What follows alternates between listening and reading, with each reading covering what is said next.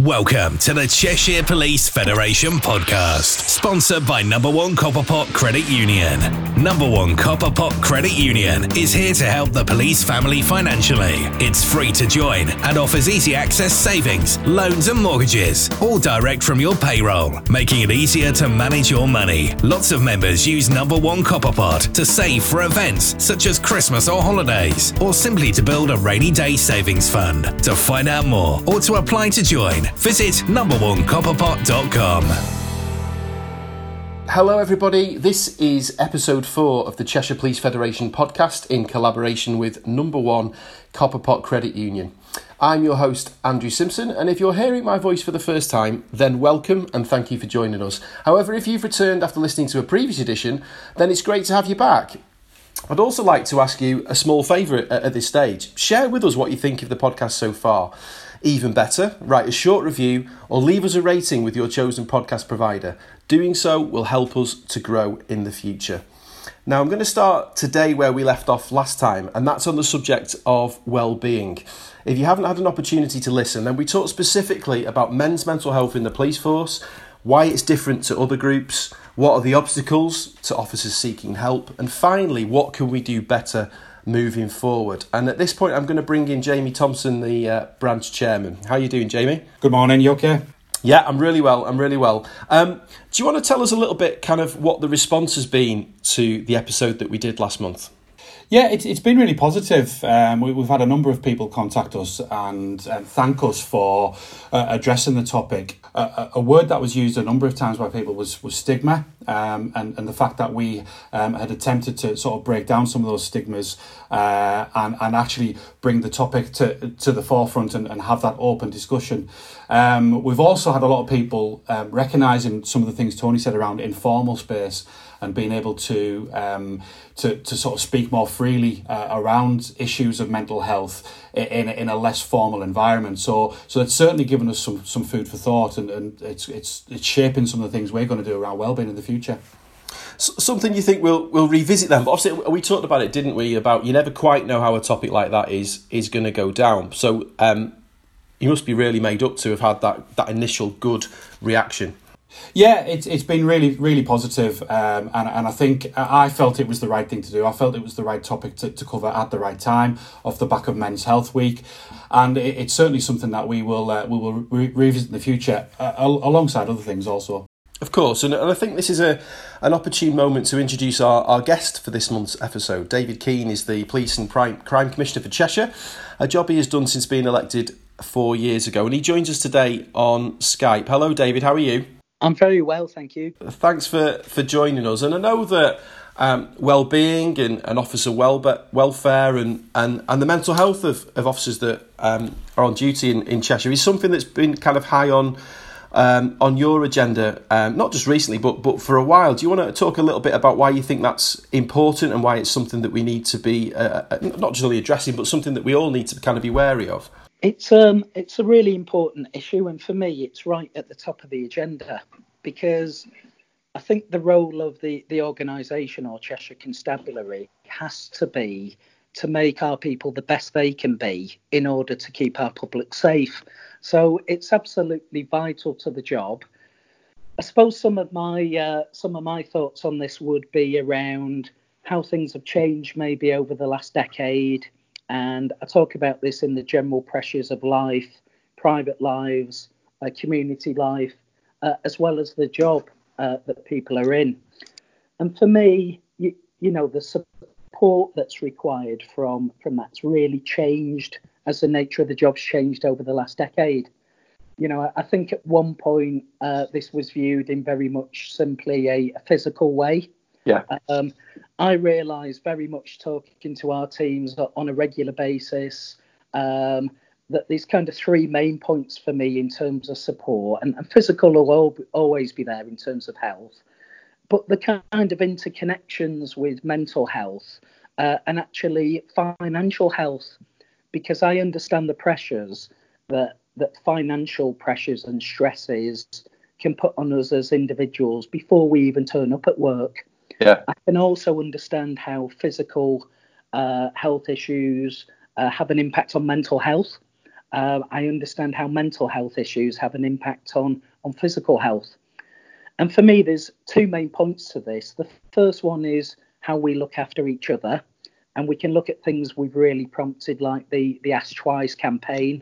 But there's a much bigger issue that goes beyond just kind of peer-to-peer support. And that's our kind of occupational health provision. This is how we look after our people to be the best they can be in themselves and the best they can serve our public. And actually, policing and its pressures has changed tremendously in the last decade. The kind of things we expect officers to do, often in lower numbers. I've realised that we basically got to completely change our offer in terms of occupational health support. That has got to look at physical, mental, financial. It's got to be geared towards prevention as well as trying to help people recover from the issues. That requires a cultural change, and it requires an offer of support change. Do you expect then this to be something that's going to be a priority for a while yet? Something, because we talked about cultural change doesn't happen quickly. Something we did talk about on the episode last month. So you expect this to be something that's at the forefront of everybody's mind in policing, certainly for the foreseeable future? Well, I do, and I think because we've the chief constables introduced the We Care principle. I'm regularly pressing the chief on the matter of show me. And one of the things we're looking at the moment, actually, we've already invested in additional counselling and psychological support to back the current occupational health offer. But something we've been consulted with the Federation, Unison and the Supers Association on is a new occupational health system from 2021. What that needs to include to be the best occupational health in the country on a gold standard. And what we really need to consult about and decide upon is where that focuses and what that includes. What are the current issues? What people are currently suffering with? Why people are currently going off? And we've got to directly focus on the response to every one of those issues to look after our people. Okay.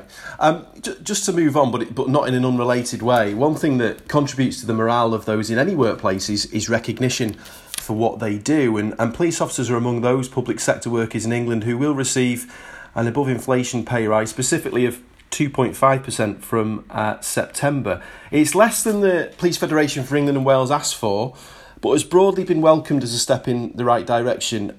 Jamie, if I can come to you next, is it enough? Put simply, no. We asked for 5%, and there was evidence to show why we felt we deserve 5%. You know, we've, as have all the public sectors, we've suffered under austerity, and police pay is now, it's still 18% below what it was 10 years ago. And I appreciate we're in difficult times, and it's very hard to have this discussion without perhaps sounding greedy. But I do think that the 5% that we asked for was fair. It was evidence-based. And whilst I appreciate that the government have sort of met the recommendations of the peer review body, it isn't what we asked for. And because of pay freezes in the public sector over the past decade, which has been reported on a lot elsewhere, we find ourselves in a situation, will wages ever catch up? Do you have optimism that we can reach that point? But one of the concerning things for me was the pay increase was announced, and the following day the Chancellor, as the lecturer said, that essentially next year there is going to be public sector austerity. So we're almost taking 2 steps forward and 10 steps back potentially. So we're not going to get back to where we were if we continue at this rate. David, can I bring you in here? What was your response to the announcement initially? Well, in isolation, a 2.5% increase does sound attractive. But Jamie's rightly assessed there. Public services have fallen behind in real terms by between a fifth and a third over the last decade.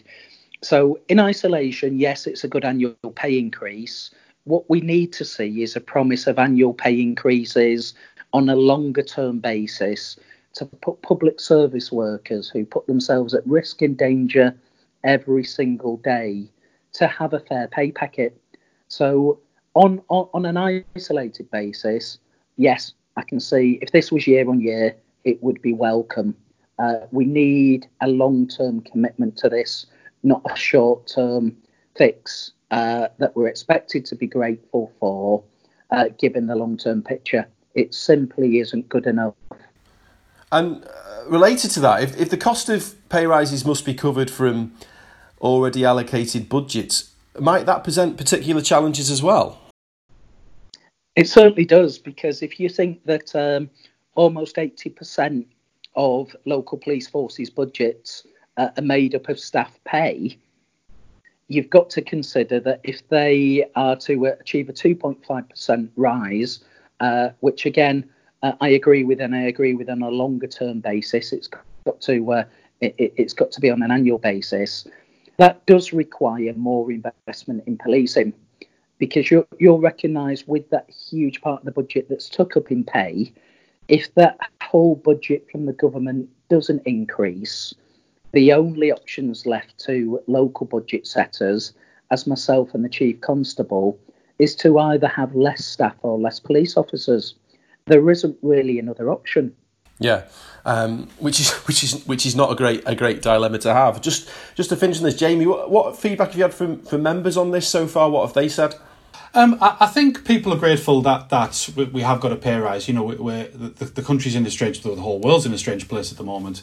But I think it's not lost on everybody that we asked for more, and certainly those of us who've been in the police for a long time, we see month on month how this pay cut over the past 10 years has affected us.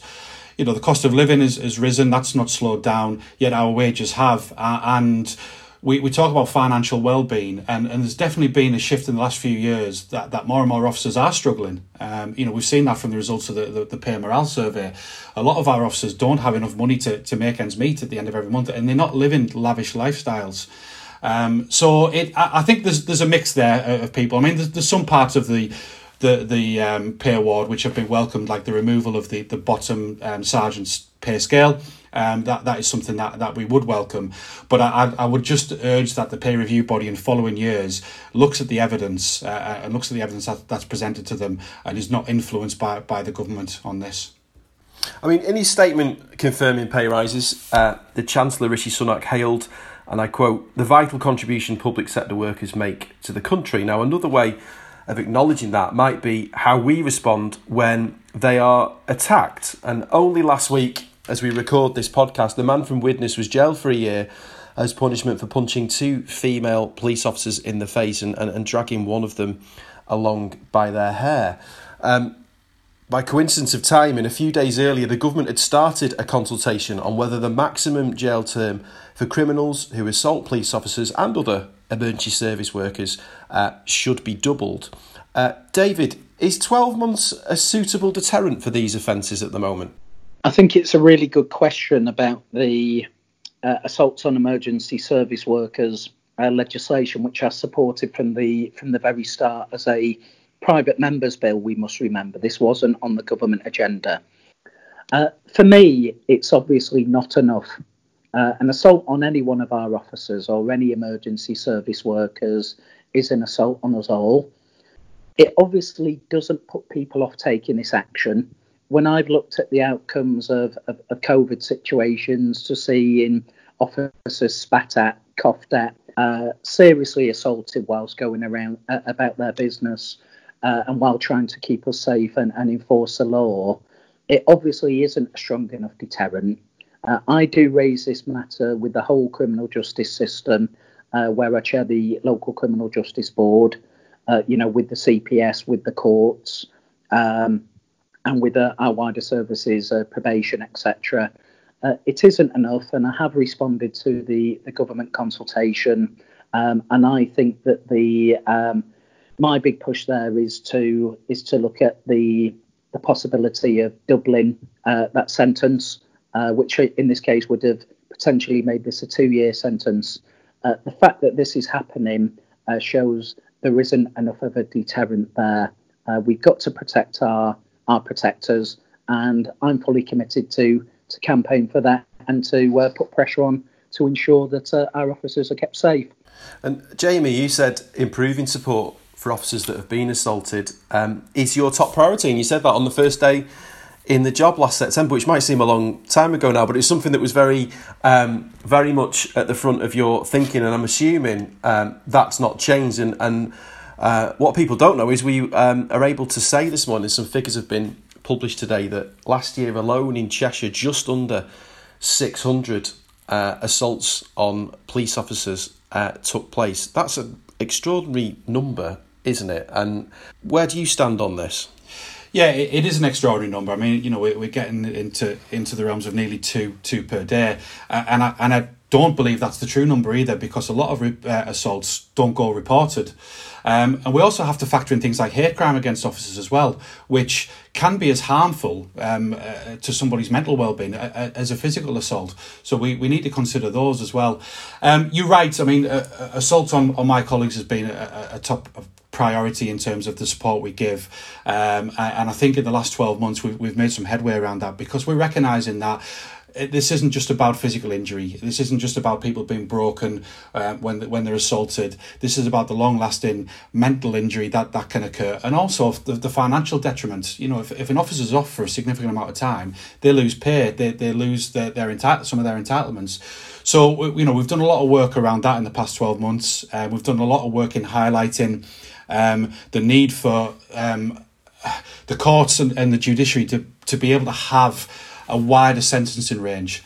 I got asked the question recently: do I think that everyone who assaults an emergency service worker should go to prison? And clearly the answer to that is no. It's a case by case basis. It has to be a case by case basis. But the courts need the power there to be able to show the society and show the public that when someone does assault one of our emergency service workers, they're going to support them and they're going to send out a real strong message. With a 12-month maximum sentence, that isn't there. These cases very rarely go beyond a magistrate's court. With a 2-year sentence, we've got more chance of getting these before a judge in a Crown Court, which means those sentences can be passed and send out a much stronger message to the public. David, I'll just come back to you just on that point, if you don't mind. There was another statistic of more than 11,000 people were prosecuted for assaulting an emergency worker in 2019, according to the Ministry of Justice, but only a quarter of those received an immediate custodial sentence. So the powers are in place now, but those figures suggest they're not being used. Do you have a view on there is a role for the courts here if they're given those powers, isn't there? There certainly is, and I'd agree with Jamie. The numbers we're talking about is the tip of the iceberg, and I think where we need to start with this is changing the organisational culture of policing.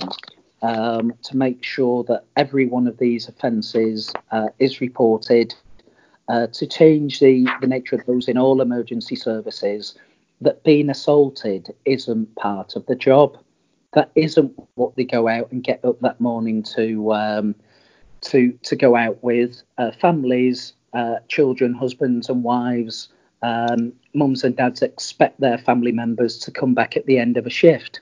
And as soon as we accept any level of assault, we don't know the final outcome on that police officer, whether that's a minor assault, a serious assault, or actually in those worst circumstances, it's a life and death situation.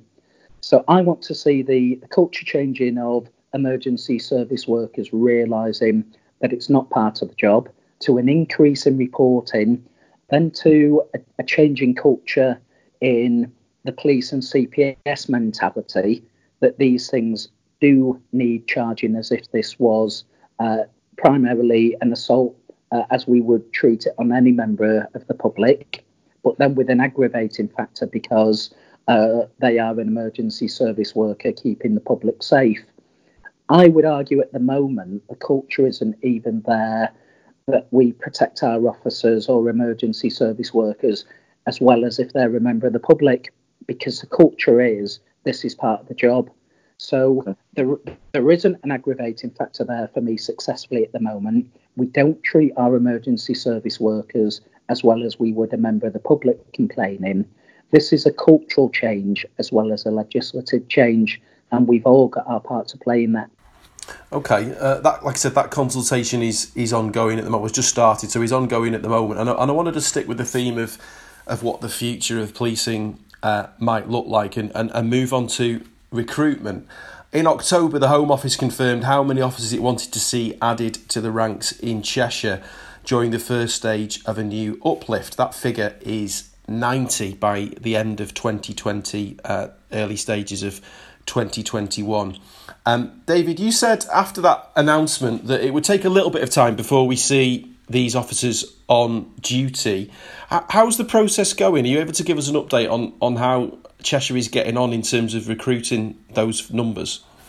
Yes, the recruitment is taking place. We are getting there even through COVID, with virtual interviews and assessment centres, etc.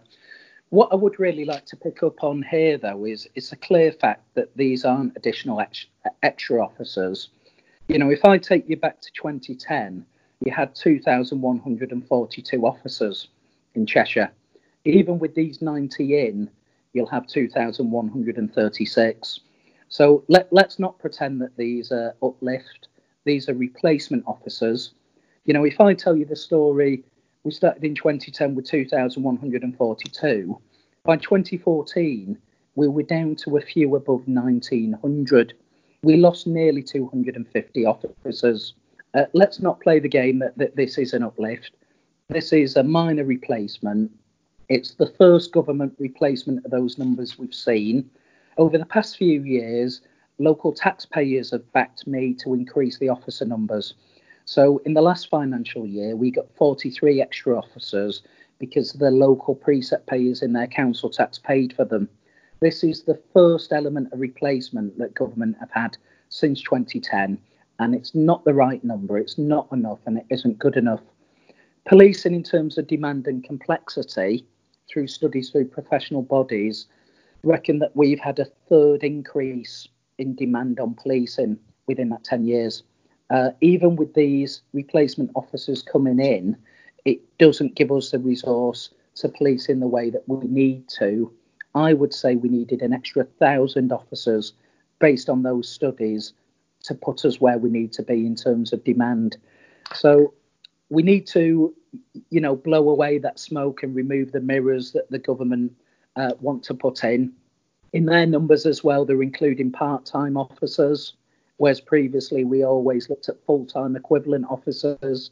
The numbers are all smoke and mirrors. We've got less than we had in 2010, and we've got a third on top of the demand that we had in 2010. It's not good enough. Jamie, what impact can 90 new recruits have? But in the context of how David's just outlined the picture, it's probably fair to say there's a distance to travel then in just pure numbers alone. But can an initial, as a member of the public, what impact am I going to see an initial 90 have? Am I going to notice? I hope so. Yes. I mean, we're starting to see them come through now. It is going to take some time for them to be sort of boots on the ground almost. I've met all the new recruits coming through. We've got some real fantastic people who've joined Cheshire Police, and they will go on and have amazing careers with us. But policing's changing, and David's absolutely right. The demands are changing. You know, we've got a lot more in terms of things like cybercrime. Certainly our responsibilities around safeguarding are very different to they were even 10 years ago. And we should never lose sight as well of the bedrock of British policing, which is the community Bobby, the Bobby that's out there in the community who knows what's going on. I'm hoping with these officers who are coming in to take us back to the numbers of sort of where we were 10 years ago, we can start investing a little bit more in community policing, because the impact of that, you can't underestimate it. That local knowledge, that officer who knows what's going on in the streets, they know who's out there in the community know who to go to when they have an issue. It's massively important. It'll actually prevent a lot of demand by having those officers out there. So I'm hoping that we can, whilst we need to service the demand, whilst we need to manage the calls that are coming into us, we can be a little bit more proactive with the numbers that we're going to have coming in. Okay, David, can I bring you in on that? Yes, I fully agree with Jamie about the benefits of community policing. The benefits are so far and wide, and my absolute commitment to keeping our communities safe and connecting our communities throughout the last couple of years have resulted in us delivering a PCSO in every ward police community in Cheshire. We put a local community base in every local policing community in Cheshire. They're in shared buildings, but fully signed up in buildings like libraries, community centres, leisure centres, shops, etc. To build on that, this summer we will be introducing a dedicated named face police officer for every community.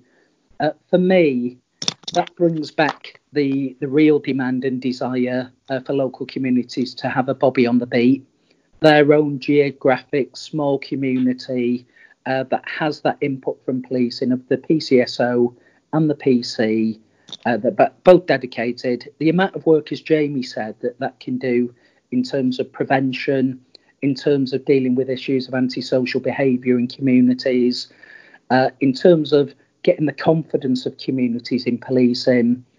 That's when we really connect and people feel safe. That's when we get the kind of real intelligence in that protects crime from perhaps even local petty crime, perhaps ASB, but actually as far up as intelligence on serious organised crime and perhaps even terrorism. That's why community policing is so important. And I believe Cheshire have completely bucked the trend over the last few years. I don't think there's anywhere else in the country that can show the commitment that they have a local police base in every local community with a dedicated offer and a dedicated PCSO.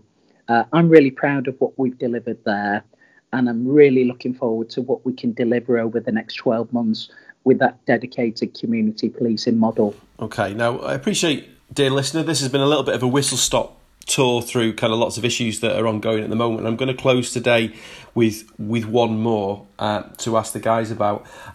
This time last year, the then Home Secretary gave his backing to plans for the Police Federation to extend their support to special constables, which will give those volunteers the option of having the same protections as their colleagues. A new Police Protections and Powers Bill, promised during the Queen's speech in December, shortly after the general election, and to be put before Parliament later this year, will hopefully make that possible.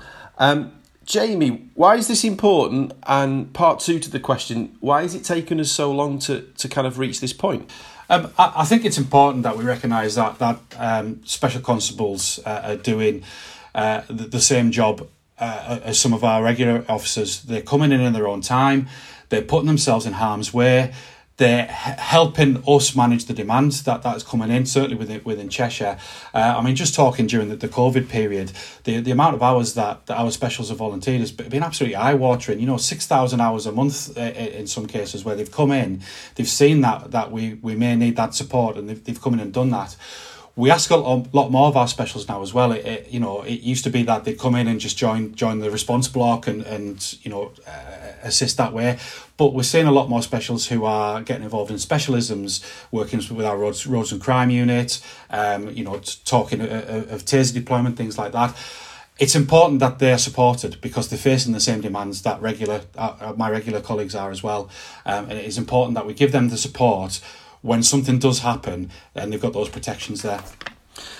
David, do you want to come in here? What's your position on this? Do you welcome? And obviously, we'll have to wait and see what happens with the bill going through Parliament. But do you welcome this possibility, us reaching a point where we can give specials the option of joining the federation? I absolutely do support that option. Jamie will be able to agree. He and I were talking about this before it was being considered at a national level. I fully agree with Jamie about the benefits and the protection the Federation membership offers. We've got a fantastic Federation team there that support every police officer in Cheshire. Our special constables are no different, apart from they do this in the spare time as a volunteer, but with still the same pressures and the powers of a full-time police officer. So I feel that every officer should be protected and supported on a consistent basis. It's something we've lacked, and we owe such a duty to our special constables. This isn't before its time.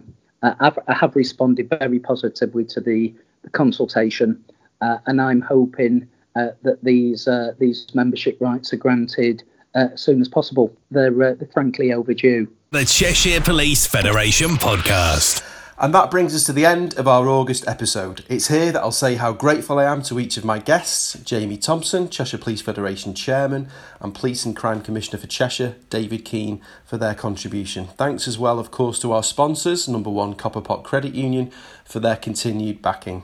We'll be back again next month. Goodbye.